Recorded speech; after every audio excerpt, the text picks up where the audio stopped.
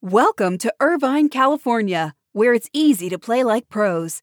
At the heart of Irvine's competitive culture is Great Park, the region's premier 194-acre multi-sport complex, equipped for youth teams to Olympians and everything in between. Plus, Great Park's expansion is underway. With near-perfect weather and a thriving sports scene, Irvine is the place to play. Visit DestinationIrvine.com for more information.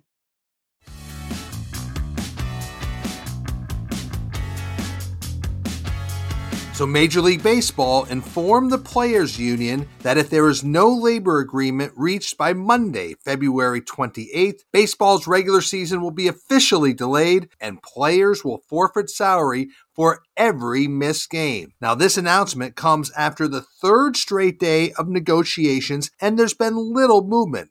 But this announcement will not go over well with the players, and many went to Twitter to criticize the league's stance. The good news? Talks between the two sides are scheduled to continue today on Thursday, and both sides say they are committed to talking through Monday. So this is your morning buzzcast for Thursday, February 24th. Good morning. I'm Abe Madkour. Certainly disturbing news in the Ukraine and with Russia. UEFA has called an emergency meeting today of its top decision makers to discuss moving the Champions League final out of Russia after Moscow attacked Ukraine on Thursday. The Champions League final is scheduled to be played in St. Petersburg on May 28th. So look for news from UEFA on possibly moving that final out of Russia. A shocker in sports media as the New York Post is reporting that Troy Aikman is expected to leave Fox Sports to become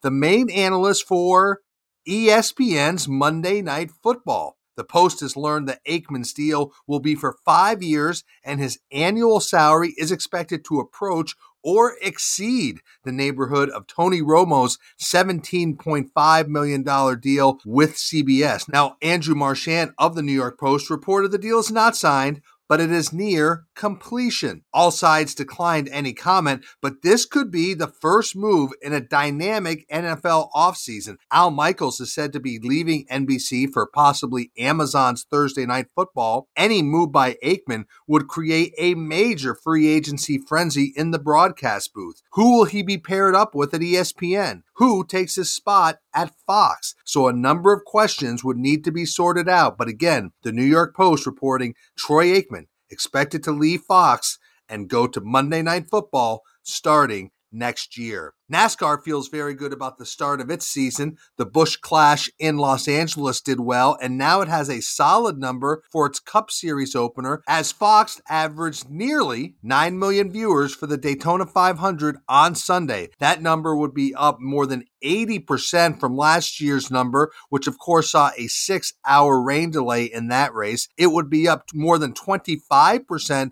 from 2020 when the race was rained out on Sunday and run on a Monday. Now, compared to the last time the Daytona 500 wasn't impacted by weather, that would be 2019, Fox is actually down about 3%.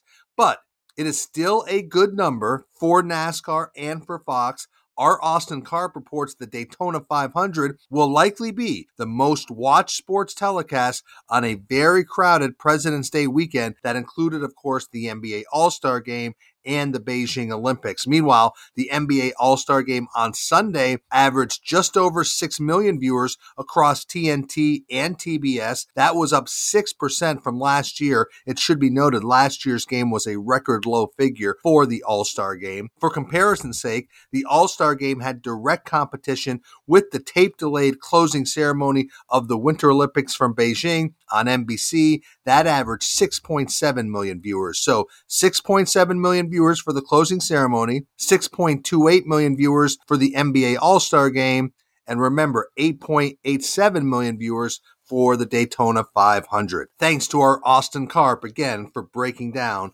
those numbers. Now, we continue to see changes to WWE, and we continue to see the growth of event and experience company On Location. And now the two have reached a partnership where On Location will offer exclusive hospitality packages for WWE's 12 biggest events every year. That'll begin with this July's event at Allegiant Stadium in Las Vegas. It's an interesting deal for various reasons. Remember, On Location is owned by Endeavor, along with the NFL, which has a minority stake. On Location has massive deals for hospitality, tickets, and experiences around major events: Super Bowl, the Olympics, the NCAA tournament.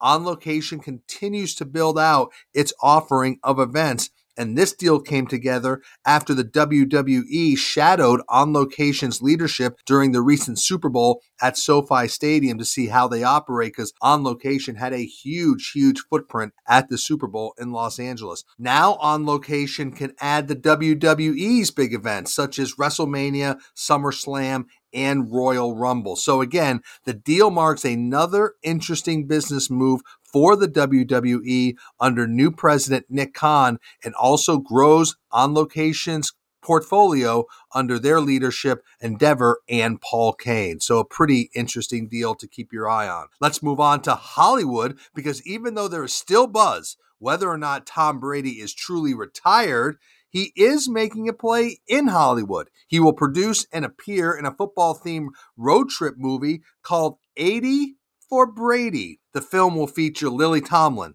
Jane Fonda, Rita Moreno, and Sally Field. It will be handled by Paramount Pictures and Endeavor Content. Now, the movie is the story of four best friends who are Patriots fans. That's Tomlin, Fonda, Moreno, and Field. You get the title, 80 for Brady. So they take a trip to the Super Bowl to see Brady play, and they experience all the adventures around the big game. Brady is said to be deeply involved in the project. Production is due to begin this spring. So Tom Brady making a big play in Hollywood, both producing, appearing, and being the, I would say, storyline behind the road trip movie, 80 for Brady. We'll end the Buzzcast around people. Changes at the National Lacrosse League, as Commissioner Nick Sakiewicz will leave his position to pursue other interests. Now, Nick Sakiewicz has led the National Lacrosse League for the past 6 years. He'll continue to advise the league until the end of June. Deputy Commissioner Jessica Berman, who was an SBJ 40 under 40 honoree in 2014 while she was with the NHL, will assume the league's commissioner title and duties on an interim basis. Jessica Berman has served as deputy commissioner since 2019. While Nick Sakiewicz came from the world of soccer, he did a lot at the National Lacrosse League. He oversaw expansion. The league went from 9 to 15 teams under his leadership. He also signed new media deals with ESPN and TSN in Canada. He also led a major rebranding of the National Lacrosse League. He called his decision to leave a personal one, but he did not provide any further details about his next move. But he leaves after 6 years at the National Lacrosse League, and Jessica Berman takes over on an interim basis for now.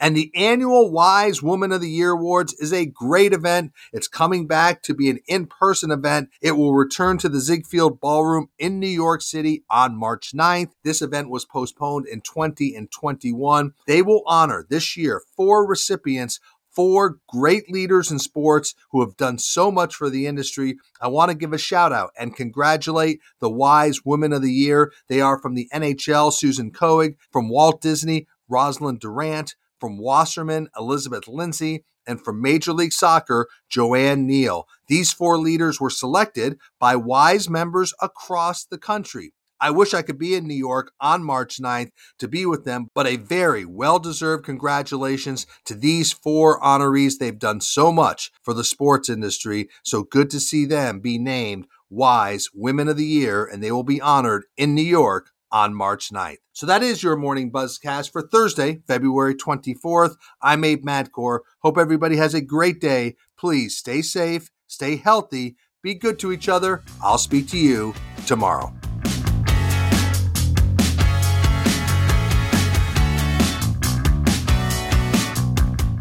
Welcome to Irvine, California, where it's easy to play like pros. At the heart of Irvine's competitive culture is Great Park, the region's premier 194-acre multi-sport complex, equipped for youth teams to Olympians and everything in between. Plus, Great Park's expansion is underway. With near-perfect weather and a thriving sports scene, Irvine is the place to play. Visit DestinationIrvine.com for more information.